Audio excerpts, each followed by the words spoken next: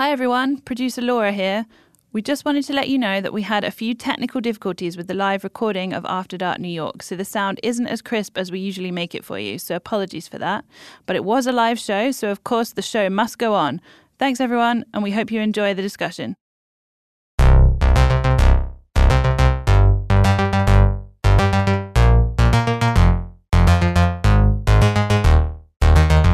Welcome to FinTech Insider After Dark. I'm your host for today's show. I'm Sam Maul. I'm the 11FS US Managing Partner. Today we're at Barclay Rise in New York and Manhattan, and we're live. Crowd, are we live?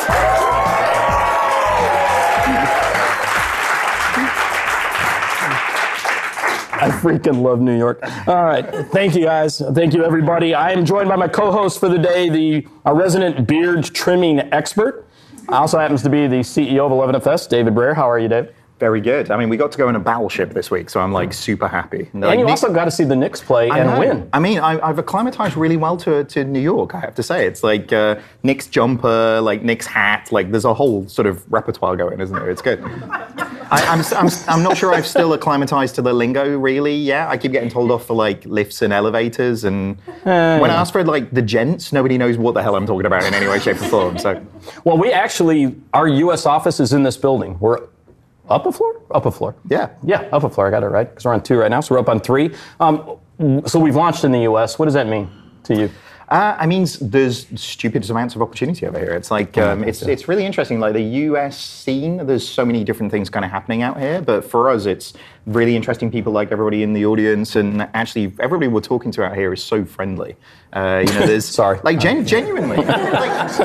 Genuinely, we were in a coffee shop yesterday and got talking to a guy who was in RoboCop, didn't we? Yes, he was the lawyer in RoboCop. Yeah. Go back and watch RoboCop. We were like, really? This guy's in RoboCop? But we looked him up, and he actually was in RoboCop, wasn't he? Yes. So, I mean, that's nothing to do with banking, but it just shows you how friendly New Yorkers are, right? Some of the friendliness might be down to my English accent, right? So it's like, maybe without the English accent, everybody's just like, give me your money. Like, that might be the case. Yeah, that's more accurate. So for this show, for the next hour, what kind of things are we going to be talking about with this great panel up here? I mean, unpacking some of the stuff that's happening over here. There's so much stuff that's happening in the UK fintech ecosystem. I think essentially in like typical 11FS fashion, there's going to be like a million really bad Big Apple, seeds and core puns that we're going to be going through.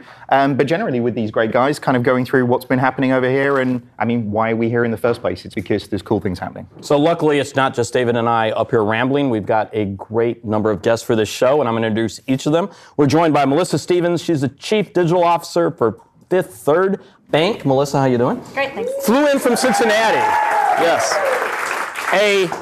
Not a native New Yorker, but a New Yorker because she bought a bunch of bagels and they're hidden over in the corner. If anybody touches those, she'll kill you because they're for her kids, right? Yeah, that'd be serious trouble. That's very true. We also have, I swear to God, I'm going to say this right?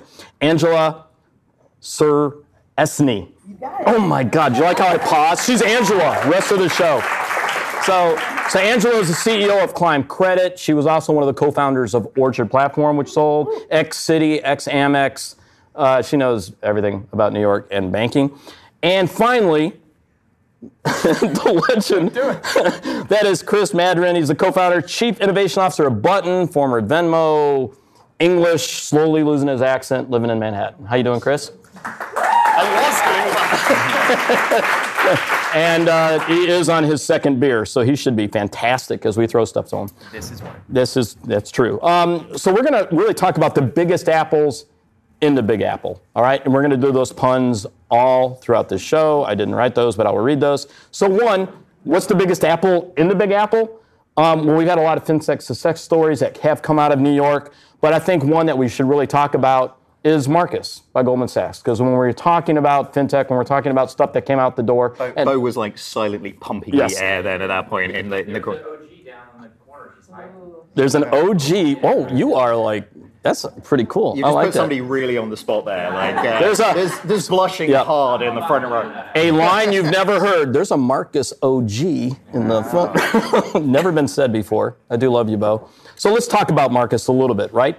And one of the things we're really curious about, when it came into market, why do you think it was such a success? And I'm asking the folks up here, what do you think made it take off? A really good rate. I'd say, to start with. It's very like how do consumers get involved in something? Is that something that they value? So like really, really good rates, people really want to kind of get involved in that, right? That was why I have a Marcus account. Oh, did you hear that? Angela with the Marcus account. A happy customer. Yeah. It is kind of funny, right? Actually have a decent product and an offering that people actually want to take up. It's amazing what you can do with that. And so when you think about the success, and I'm giving Bo a ridiculous number of shout outs here. So when you think about the US, over 4 million customers, you've got north of $5 billion in consumers loan, accumulated close to $55 billion in deposits, not bad. In the UK itself, over 250,000 customers, if I'm not mistaken, and that was just under 12 months, $8 billion in deposits or savings. So for a bank that is 100 and I don't know how old, 1865, I think, not bad. 150 years old. Okay. They just had their party a couple weeks ago. Nice. Like I said, she's a real insider when it comes to this industry. But I mean, I do love that story, right? An old school bank proving that you can do something a little bit different. Great. I mean, old organizations can actually do stuff if they go about it in the right way. I know we had Bo on the show, like 4 or 5 weeks ago? That guy that interviewed him was incredible. Was he? Was he good? Like wonderful hair too, right? The American accent. But yeah, I mean, if you go about anything in the right way, if you bring the right team together, obviously some of them leave at some point, just saying, on the front row. But being in a situation where Nice. essentially you pull together the right culture, you unlock it in the right environment, then big organizations have still got all of the customers and all of the money to invest. So, I don't think it's just a fintech is good and big organizations are evil. It's like if you get the right people together who are really passionate about fixing real customer problems, you can do anything. Well, we have a banker up here, and Melissa, right, at Fifth Third.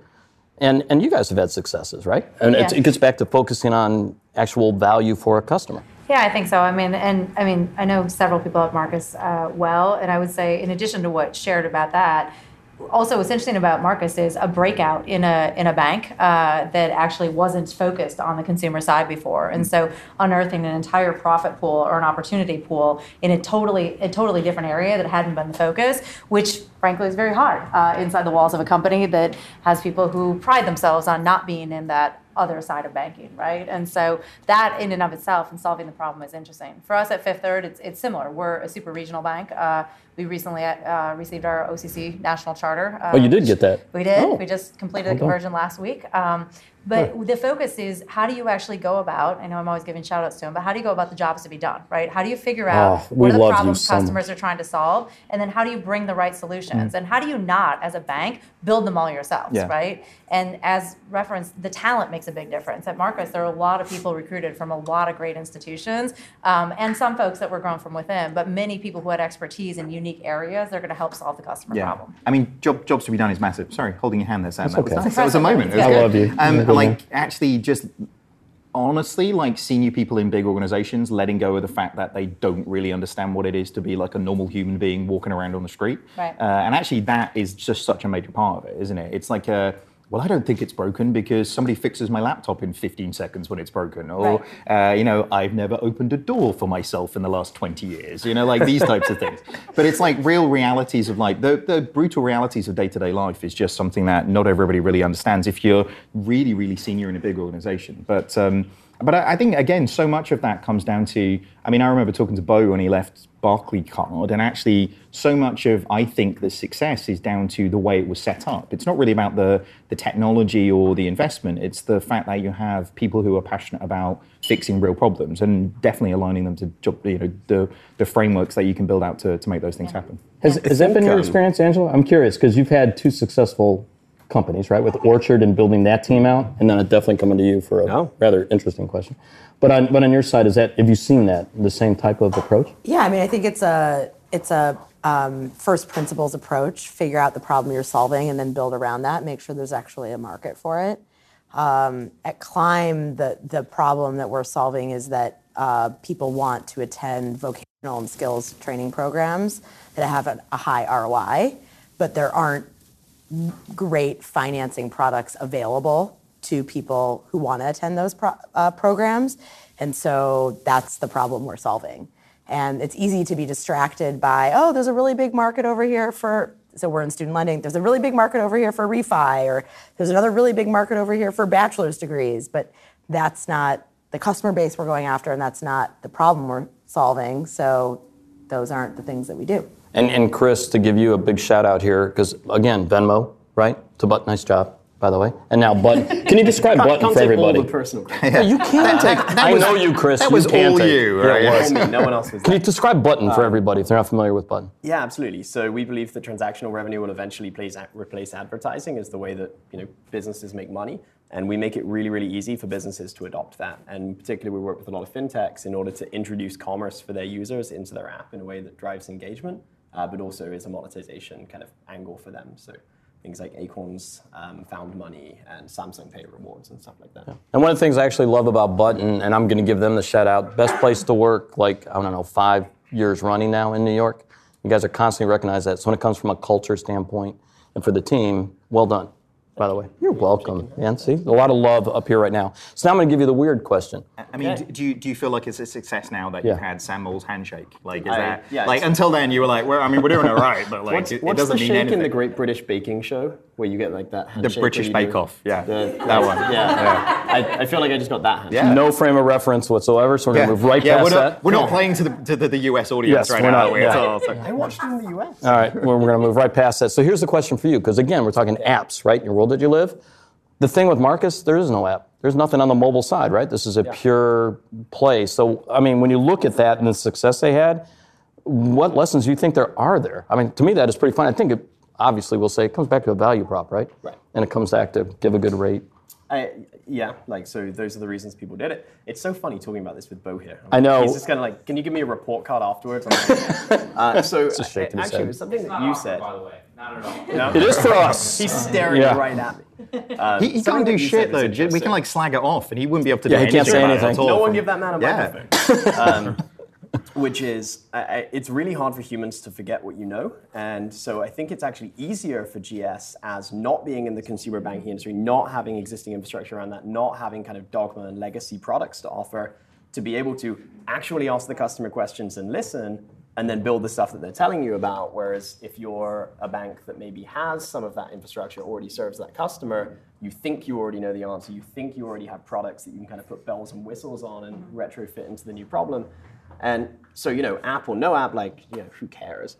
It's a weird thing to say coming from the business that we're in, but ultimately, how do the customers want a bank? There's probably a group of customers who do want an app, and who knows, maybe there'll be incremental value in it. But build what customers are telling you that they want. It's a weird thing that you have to say that out loud, isn't it? Do stuff customers like, and then they like it. It's weird, isn't it? It seems so obvious, doesn't it? Organizational dogma is very strong. Yeah. Well, yeah, I find it incredibly curious. I'm in the room itself, just out of, and I know it's a podcast, so they can't see this, but maybe a woo. If you work for a bank, like a woo. Some really honest. Okay, let's do that with some enthusiasm. If you work for a bank, a woo. You can tell y'all work for a bank. That's all I'm getting. That's it. All right, we'll move on past that. New York. One thing I think that's interesting. Let's move on to a different story, if you don't mind. When we look at New York and you look at the U.S., London, you're going to argue over and over again as the fintech capital of the world. Sure. All right, whatever. In the U.S., whatever. In the U.S., obviously, I think we're going to say New York, right? But you look at the difference between Silicon Valley and New York, and it's something we want to kind of set for our audience that listens. What makes New York so attractive from a fintech standpoint to want to start a company here? I'm really going to look right at you, Angela, for that one. Why New York and why not Menlo Park? Well, part of that is because I live here. I mean, not for other people, but for me. Yeah. Wait, that was such a New York answer because I live here. But I think part of it is there's a couple key things that make starting a fintech business in New York really successful, and one is the talent. So you get people with some training in financial services who understand how whatever the business you're trying to start. So for me, it's a lending business. You can hire people who understand lending, have done it, but want to work for a company that's doing things differently, an earlier stage company, and then also proximity to, again, this is specific to my business, but to the capital providers. And so one thing that's nice for lending businesses in New York is that you have a lot of equity investors who understand financial services and who can be, if they invest in your business, really helpful to you in terms of being able to help you scale, but also the debt investors So one of our debt investors is Goldman, actually. Their urban investment group, which was part of sort of one of the impact funds at Goldman. But it was, I just have to hop on the subway and go down and say hi to them, as opposed to, getting on an airplane. So I would say, to me, those are the two kind of obvious reasons. And then probably the third is that New York is the best city in the whole world. Wow. I love that mic drop so much, I'm going to move on. Not give anybody a chance. The one thing I will say, believe it or not, there is talent outside of Silicon Valley in New York.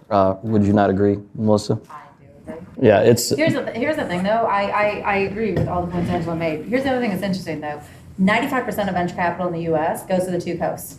Yeah. But the majority of the population is actually not there. They're just very spread out, right? And so it is an interesting thing to think about over time. Also, why I agree with all her reasons, and as a almost 2-decade New Yorker who's taking, pate and literally fried chicken from a German deli home on the plane with me today, I certainly, feel like New York is the best. Here's the other thing, though. At some point, we have to think about, much like Silicon Valley started to have happen, at what point are we outpriced, right? So this is the financial services capital of the nation, and therefore it makes a ton of sense to be here. It's the same reason when I got an MBA at Stern, that it was in finance. Why would you not? You're right by Wall Street, and that's what we're doing. But over time, we're going to have to look at that, and what are the opportunities, and where should more venture flow, and how do we actually help more fintech startups find a way easier to other parts of the country that might enable actually faster investment and scaling faster, because the cost of living, the cost of actually growing might be a little bit different. And we're seeing so many different cities, right? I live in Jacksonville, Florida. Northeast, yeah, somebody. Yo is Yolanda Piazza, CEO of City FinTech, just gave me a woo because she lives there too. And John Froese. So the three of us represent Jacksonville. There's talent in Jacksonville because you just named 3 people that are really smart. Well, no. 2.5 people that are really smart. Stop it, Ron. I was going to say the talent are here because you 3 are here, right? Yes, exactly. But there is talent. There's talent spots. Jacksonville, Austin, Iowa, right? Chicago, and there's more than life outside. Sorry, Angela. New York and Silicon Valley, which does make it interesting, though, talking about New York, because I'm sitting next to 2 British dudes, which I think is quite funny up here. So I want to talk a little bit about the British and Europe coming to New York. So, Koki, that was like my throw out to you to take a mic up that way. We are blessed in the audience right now because we have one of my favorite writers. We actually have 2 of my favorite writers. We got Jim Marous from the Financial Brand, but we also have Ron Shevlin from Cornerstone sitting back there, who has been writing quite a bit for Forbes lately. And I think if you haven't been following him, follow him on Twitter, but also follow the stuff that he's writing in Forbes. He had a great article, I think just this month, on how to succeed as a challenger bank. And we're gonna give Ron a couple of chances to talk just briefly about what points he sees. How do you succeed as a challenger bank in the US? Because we got Revolut, Monzo, N26 all coming to New York. Ron, Thanks, take it Sam. away. Thanks. I appreciate this opportunity to kind of share some thoughts with you guys. Great to finally meet David Breer in person after 10 years. So this is like, I'm not as bad in real life as I can make out on social, right? yeah, I'm kind of geeking out at the moment. So this is like, fans. Wow, end the show now. Yeah. Can I ask you questions? Never mind. So the first thing I think you've got to remember about challenger banks, whether they're coming from the UK or whether they're homegrown here in the US, is that the overwhelming majority of people who are doing business with challenger banks in the US are keeping their existing bank accounts open. Yeah. They are not switching. They are not moving.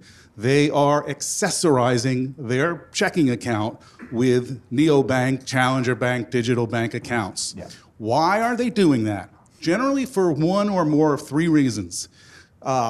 And none of those reasons are they want a branchless bank.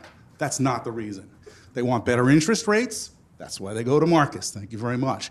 They want better debit card rewards. They get it from a number of places. Or they want better personal financial management tools, and those tools have to be demonstrably better than what the existing banks are offering. So there's got to be a value proposition, and that value proposition cannot be, we have a better experience. And I have interviewed and I've seen interviews with the guys who are running N26 and Monzo coming to the US, and they all think that the large banks are doing a lousy job. And the large banks in this country have over a 40% market share of millennials. They are not doing a lousy job with their with their mobile banking and digital banking efforts. So you've got to have some value proposition that gets people into the fold. Then you've got to make a big strategic decision. Is your growth going to be about that one little service and you're going to grow and be all that? Or are you going to try to become the primary bank, the primary focus? And if you're going to do that, you got to get in other products and you better have some good value proposition for doing it. And number 3, you got to scale. And the idea, and I've heard this from these guys, they say, yeah, we're going to rely on word of mouth. Well, that's not going to do it. You're going to have to do some good old-fashioned TV and print advertising. Chime's going to spend close to $30 million on TV advertising. Aspiration's going to spend $20 to $25 million. By my estimates, Marcus spent $80 million on advertising in 2017 and double that in 2018. So, Bo, am I anywhere close? Am I in the market? Am I in the... Oh, shoot. Oh, man. He didn't I thought do this was this, my so one chance, my Woody Allen chance. I just happen to have Bo here. So there you go. You got to have the value proposition. You got to scale. You got to be able to figure out the strategy. And to back that up, by the way, and again, read Ron, follow Ron. He's really good. Same with Jim and the financial brand, but his points are dead on. We saw this in the UK with Monzo. Monzo ran a television ad. So did Starling. And I thought both really good, and they saw their numbers jump incredibly off that, right? Yeah, I mean, to back up Ron's point, though, even in the UK where we've got a current account switching process where you can switch from, Bank A to Bank B in 7 days, and it will take all of your standing orders, all of your direct debits and everything, people just don't do that shit. So, actually, it's kind of one of those ones, it is an accessory. It's a slightly better experience kind of around the side of these things, but that doesn't mean that loyalty isn't created with it. And if I'm honest with you, I honestly don't think that the bank should be scared of fintech because they're going to take all their customers. I think it actually shows them the way to a better place, because if they can do, in 3 weeks what it will take maybe to get to have a meeting about the thing that you would want to do in the first place, then that's the difference there. Fintechs can do with less people, with 1% of the spend, actually what it takes a big bank to do something in a year. So let's see if that's true. I want to back it up. Angela, you've worked for Amex, you've worked for Citi, right? And you've done your startups. Would you agree with that comment? I mean, naming none of them specifically. No. They're all fantastic companies. Yeah. But would you agree that you're able to move a hell of a lot faster? Yeah, you can move faster in a startup. But I think there's more than just it's more than just a lot of people. There's also regulatory considerations that as a bank you have to comply with, that when you're a startup and you're only doing one thing. Focus. You don't have to. But I think I would say the other thing that's kind of interesting is how important is it? So if you are a startup and getting this product out is the matter of life or death for the company, and everyone that's sitting around the table has significant equity in that, you're going to move a lot faster than if you work at a larger company, and at the end of the day, maybe doesn't matter as much, either to the company itself or to you personally. Sure. Well, look at you, Chris, because 2 companies now, Venmo and now Button. Would you agree with that? Yeah, on everything she said. So equity is an important motivator for sure. Alignment of vision is really, really important. My guess is most folks who work at banks may or may not have a super clear idea of why it's really important that we do this thing, and people do better work when they do. I think for everything related to challenger banks, I try and remember that we're evaluating the story at the end of the first chapter. And so, if you make a dinky little app, it's really easy to understand your engagement and retention in 30 days. If you make a bank, it's really hard to understand what the lifetime value of kind of your engagement with customers is going to be even a few years in. So today, very much accessorizing, but we don't know what the 10-year story of that is. Maybe you gradually, the next time you get a new job, you're like, you know what, I'm going to put my other bank in as my direct debit deposit. And you move more and more stuff over. Or maybe you don't. I don't know. We're right at the beginning, and it's hard to say what people are going to do long term, in my opinion. So, Melissa, I'm curious. If you didn't know, Melissa constantly get recognized as one of the top women in banking, one of the top leaders in banking. So you've had a very successful career now as well. It's great. She is. And she buys great bagels and chicken from some German place, which she'll tell us at the end where that is. But I'm curious, within large organizations, because you were at Citi, at Fifth Third, how do you get the team motivated to deliver quickly? Yeah, it's a great question, and I'd give a huge shout out to Yo, who's in the audience, who's the CEO of City FinTech. Part of it is actually bubble wrapping yourself away from the rest of the organization, and actually just winning the hearts and minds of the people that are driving that forward. And that's a huge part of it, is that allowing the naysayers to just say no out on the outside, and actually working to win them over as you prove business results, just like a startup would do. And so treating your situation like it's live or die every day, even though you don't have equity. And there are models that various companies have looked at, both that I've worked at, about whether or not you could put allow people equity into the thing you're starting within a large company. It's very difficult for a variety of reasons. So how do you actually win people over in that way to feel like that? And that's a lot of it. The second thing is changing the mentality into, as stated, it's a small thing. And actually, I have several of these right now in my corporation. They're small to the bottom line, but they're going to be big over time. And so how do you actually plant the seeds and actually keep watering them, keeping the team motivated? I have a situation right now where I have a fantastic team working on an amazing savings app, and they're worried every single day about users, about everything you should worry about, right?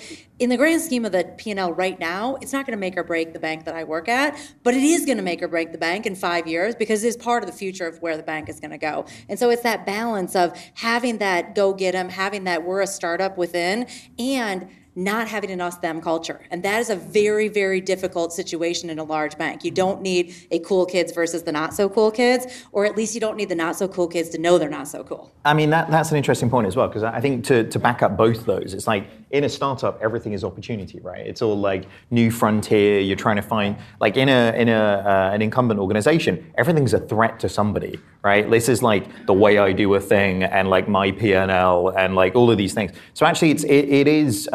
I was at a big bank in the UK for 6 years, and it was like at least 80% of my time was took up convincing people what we should do rather than doing it. Whereas in a startup, you're like, oh shit, we need to do things. And 99% of the time is actually spent sort of executing. But again, it's like the impact that you can have in a Goldman Sachs or a Citi for millions and millions and millions of people is just so different. And I think that's where you have to kind of use the opportunities to motivate people, because it's like the small things have massive impact at that scale. So this is a good segue for us, by the way. And it ties back to large banks and fintechs, because I got to get this pun in here. Our next section, we're going to talk about new skins and legacy cores. Sorry, we are going to go there.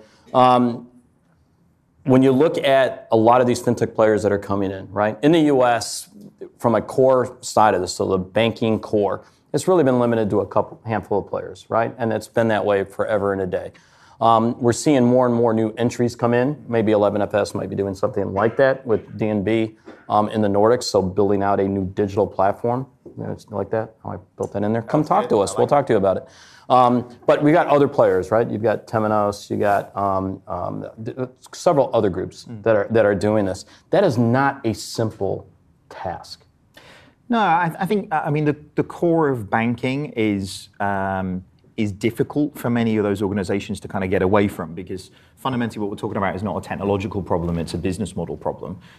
Big tech companies, is there anybody from a big core banking we love you. You're like great before people. I get in like this high horse for a little while, I just want to know who I like. Make eye contact if you're here. We don't mean the problem is it isn't really about the technology. It's like the business models that are being predicated there. They're selling multiple monolithic architecture. They're wanting to sell in silos so that they can fix your lending problem and then move on to your credit card problem that shares 70% of the same capability, but then they can then sell it to you again.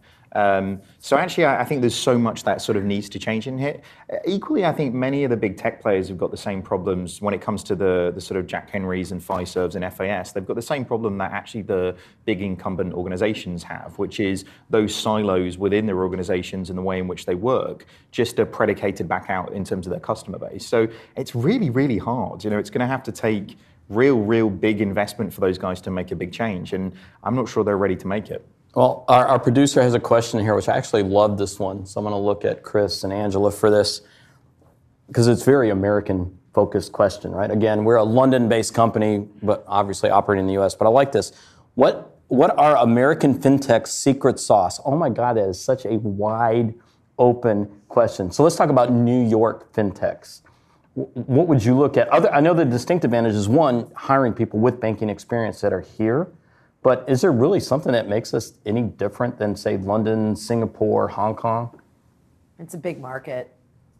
You know. That's a fair answer. I mean, The U.S. is a really big market. size Yeah. works, right? Yeah, I mean, it helps. It helps. Yeah, you're not catching a train and going to Birmingham and back to London the same day, right? As someone who lives in Jacksonville or Cincinnati, the sheer scale of the U.S. is massive. It's massive. And I know if you're a big Asia person, I get it. They're freaking big. I get it, okay? But still, the U.S. is pretty damn big, too. It is right? big.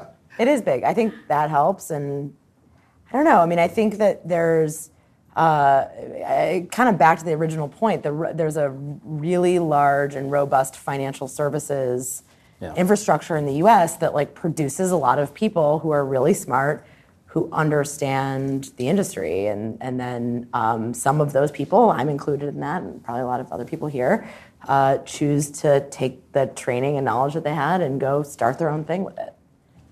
I don't know. I'm curious. We talked about this before, so I already know the answer. But I'm curious, what was a trigger event? Because it is, I mean, when you're working for Amex, when you're working for Citi, Goldman, I mean, take your pick. And especially in New York, right? What's the trigger event to say, I'm going to do this startup thing? Because I can tell you as a 50-year-old who joined a startup, it took me a year to convince my wife. Wait, you're 50? Yeah, let's do that again. He is, not me. Yeah, Sam Maul is 50. Angela's incredibly young. Yes, yeah. Just so you know which one. But to take Just that to be leap, clear. right? I mean, prior to Venmo, Chris, where did you work at? Or is it right into Venmo? I worked at a software company here called Animoto. Ironically, I think the answer to why I went to Venmo is kind of an answer to your first question, which is, and I never went to the banks, and this will probably show in this, but New York and America, frankly, are a great place to make fintech products because there is such a broken existing thing that so when someone told me, hey, come work at Venmo, I was like, why would I work on that? The banks do that.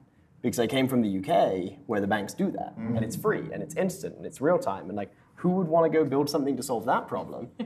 And then I realized actually it doesn't exist. And when I wanted to send money, I'd pay $30 and go do a wire transfer. And I was like, okay, cool, yes, definitely a problem. I actually think there are unsolved problems here created by a legacy ecosystem that we have a great, and as you put it, large market to go solve them for. And out of it, building some best-in-class technology that hopefully then we can take to the rest of the world. So Melissa, what's wrong with you? Why are you still working at a bank? What the hell? Well, I mean, honestly, why? I am curious. Why stay there? I'm worried that you didn't finish Angela about why she left, but I'll start. Yeah, I want to know that story. Is there a drink coming after that everyone should? I'm not going to over your podcast, but I want her answer back. So here's the thing. What I live my life for, personal purpose, is to enable the lives of others. And I actually think that given actually the share, right, that right now, even though people start banking at fintechs or at other providers, their actual day-to-day, their primary bank is still the bank, right? And we have to do much, much better for them. And we have to bring better holistic solutions. But being part of their living ecosystem and enabling the life they want to lead is really exciting for me. And then I actually believe in transforming the entire way it works. The reason why the fintechs are incredibly successful in the U.S., and they will continue to be, is that the banks have actually had a broken system, right, as stated. And they don't have great user experiences and interfaces. And people want simple, easy, seamless, and they want it secure and safe. And that's what's being brought. And so the banks have to wake up and get there. But also look at this. In the US, about 80% of banks partner with at least one fintech, right? So there's opportunities. And, you know, I go back long enough now at 45, right, to know that there was a time that we called the PayPals and the others our enemies. And then we moved into the frenemy stage. And then we moved into talking about partnerships, right? And then we all started to talking about let's partner, let's buy from you. Then we'll figure out if we should build on our own. And that's the place I think that we're all collectively going to have the most amount of success is how do you, as the large incumbent institution, really in solving those problems, bring the best solution to your customer, no matter who is providing that solution, but own that customer experience and own that relationship. One of my favorite stories actually goes back to Citi. I keep coming back to Citi FinTech, sorry guys. But Carrie College, who had been at PayPal for like 10 years, was kind of a legend in the space. And I was going to do an interview with her, and she's like, can you hold off? I'm changing jobs. I can't tell you where I'm going. But when I do, we can do the interview. And I'm like, oh, this is cool, right? AI company or who God knows where she's going to go. And then it's announced that she was going to Citi. And I called her up and I go, what the hell is wrong with you? I mean, in a nice way, but why? And she said, the reality is if I want to change this, I think changing from within, there's a massive opportunity to do that.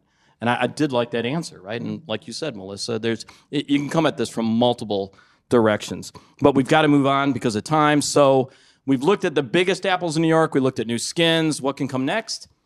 What's stopping some of these newly planted seeds from sprouting up to become the next big apple tree? God, that's great writing. I love that. Our last section, this is called The Future, Forbidden Fruit, and the Next Apple. And I honestly did come up with that line, so that was my fault. The forbidden fruit. This thing I think is pretty interesting. We talk about this. Now let's get back to the U.S., the OCC. All right, so we had a FinTech charter. We had direction from the regulators to say we will come out and do this. That we would look at fintechs and allow to get them charters. And then here in New York, we then had, no, stop that. You're back to 50 states being regulated across that. Melissa, as someone who just got a national charter and you're looking at, what kind of joy does that give your heart? Do you think we're actually, from a regulatory standpoint, going to be able to make movement here? What happened as well? Did it come through like exam results? Was it like a letter in the post? It was like, you got it. Like it is very official. Was it? Nice. Frankly, it's a very lengthy process, and there's also the Federal Reserve still regulates any bank that has the OCC in certain things, but there is a bit of a it's not you, it's us, right? Like switch around that happens. A lot of various marriage and breakup quotes that happen to just get everybody feeling good, but. Here's the thing. It's very interesting, first of all, to watch the OCC and the situation in New York and the ruling that's come down, right? Which frankly goes back to a document that probably no one in this room has read, myself included, related to the National Bank Charter and the way things work. It does make it very difficult for fintechs, just like it did for the company I work at, as you go state by state. But more importantly, let's come back to where we started. It actually makes it very difficult for the Americans, because what happens is if you are a client that has accounts in multiple states, there are potentially different rules that you are under. There are different policies that you are under because you are being regulated in a different way across states. And as the company that's doing business with an individual, you're not going to say, well, it's the regulator's fault. You're going to take credit. You're going to take the accountability for that and figure out how to do better. Overall, if a fintech, if the OCC can, go through and get in a different place, we'll see. I frankly don't think it limits the scalability of fintechs in the U.S. because I do think actually the path is eventual partnerships that allows everybody to scale in the way to bring their best assets, their best offerings forward. For us, it's a really great thing, especially from a depository standpoint, right? That doesn't mean that we're looking to put a branch on every single corner in America, but it allows you to just operate in a different way, and it simplifies certain things, but frankly, it complicates other things. How does that make your life with Climb Credit? I mean, is that something you have to look at too, state to state? That's how that is how we operate. We have a lending license in every state.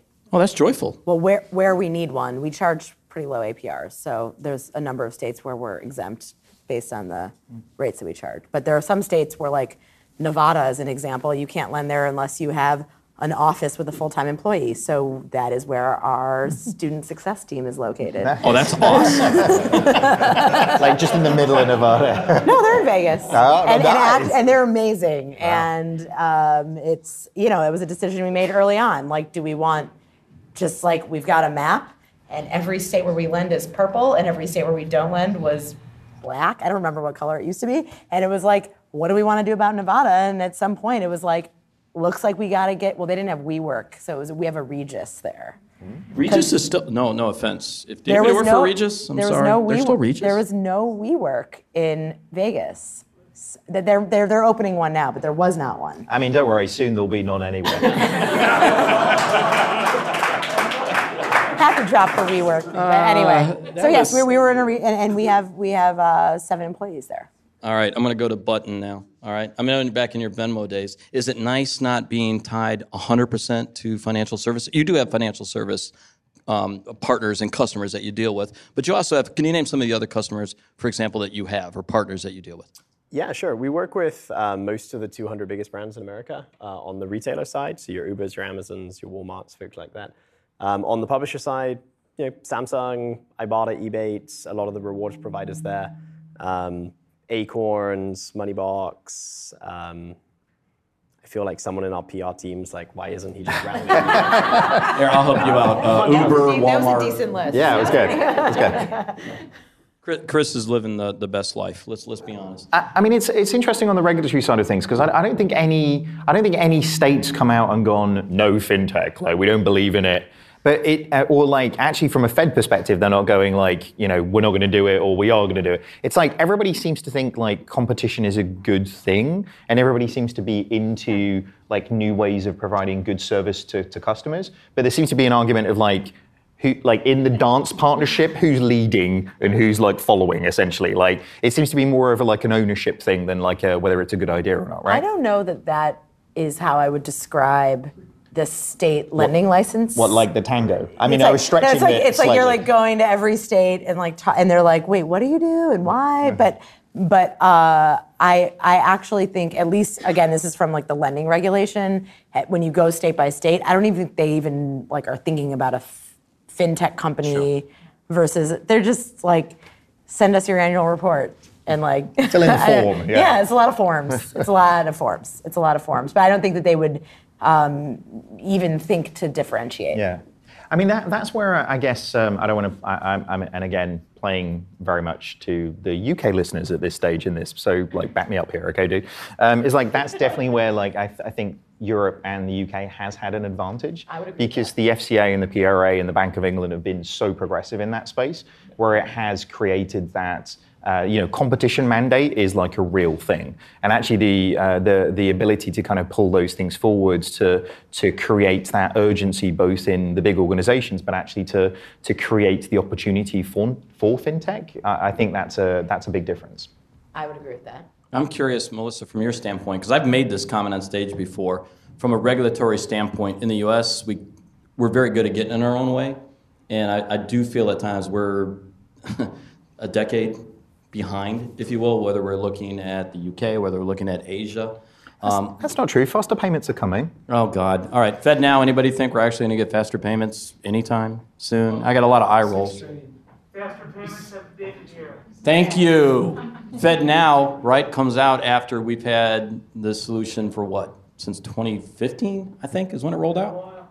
Yeah, so it's not like it's something that's new. But do you think we are behind, if you will, that it's impairing us from staying at least on par? Yeah, so I actually don't. I've worked globally for a long time before the place that I'm at now. I've been incredibly involved in and impressed with where several different countries and regions have gone regulatory-wise. I would agree that the regulations in the U.S. don't always keep up with what we're doing or what we're trying to go, but I don't actually see it as something holding us back. I frankly think it's companies, and lots of times the large ones, holding us back, right? We're in our own way, to your point. It's not the regulation or the government in our way. And frankly, some of the rules that we have are caused because some of the behaviors and actions that happen from some of the companies that many people here have been employed by. And so in that way, we caught up to make sure that we were doing better for Americans. But the regulations aren't holding us back. We're holding ourselves back. And as we chart the right path with the right partnerships with the regulators, we find ourselves in the places we need to go. We literally just had 4 rows in the audience nodding and like cheering silently because they don't want to get in trouble with their company. But just so y'all know, what she just said obviously is on point. All right, so last question, and this is probably a good one for everybody to take notes on and write these down. From tiny seeds grow mighty trees, what will be the next big New York fintech story be? And I'm going to make that a U.S. story. So there's actually a quote by Mark Cuban, that guy, which said the next trillionaire will be an AI entrepreneur. Actually, the first trillionaire will be an AI entrepreneur. And AI gets a lot of hype and everything else. So if you were to start from scratch right now, and I said, I can give you the funding, and we'll work our way across, what would you start with? If you say Climb Credit, I'm going to say stop it. You're not allowed to say your company that you have now. If you were to pick one space, it's fair. Come on. Where would you start? I can't imagine working on anything else right I now. love fintech founders. I love tech founders can't, personally. But I also really love the problem that I'm solving, and I think that the industry that I support and the people that I am serving are what motivate me every day, and I wouldn't want to build a company that did anything else. I feel so good right now because I have 4 kids, by the way, that have to go through school and do all this. So the focus in that area to me does mean everything. David, from your standpoint. I mean, for me, I think it goes back to what we were talking about earlier on, really. I think the core banking space, I think, is like where most things are kind of broken right now. And actually the fact that it's, $30, $40 billion companies that are sort of holding the stranglehold on that industry. If I was going to put our money into it, that's where I'd be putting our money. Chris, you serial entrepreneur, what would you do next? Gonna find a more creative way of saying I won't do anything except my current company. They are listening. Button is listening. The way people shop is changing, and the way people discover things is changing, and the level of expectation that we have on influencing the people around us is changing. Social networks have changed us forever.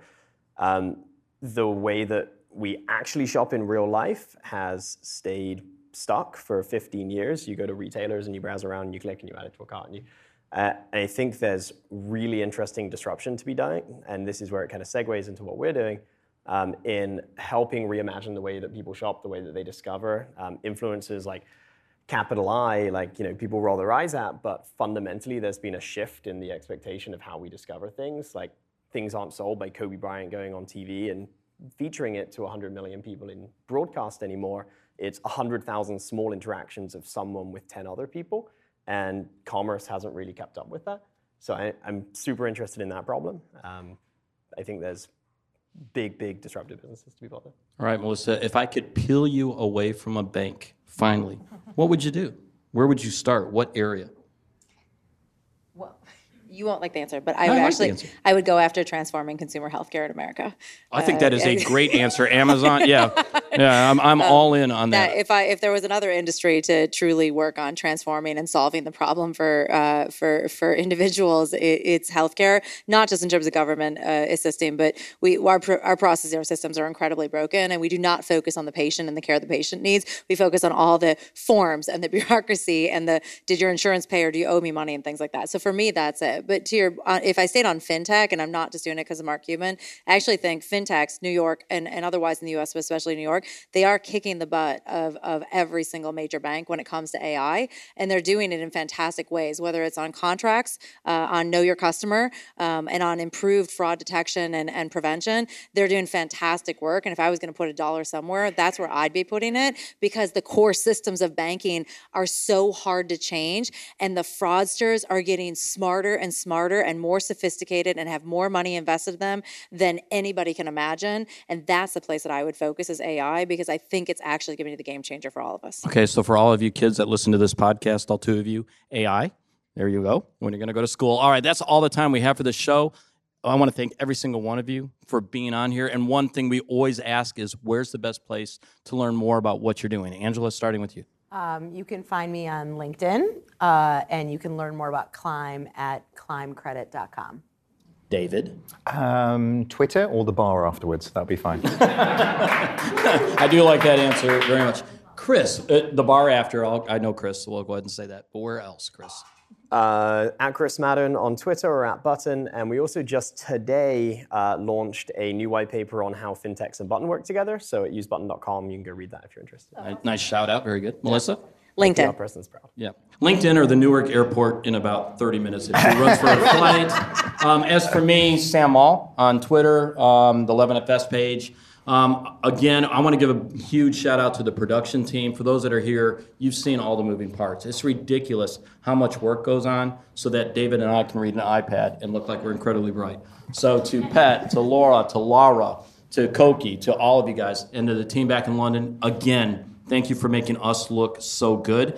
Find out more about 11FS at 11F. Oh yeah, clap. New York, give them a shout out.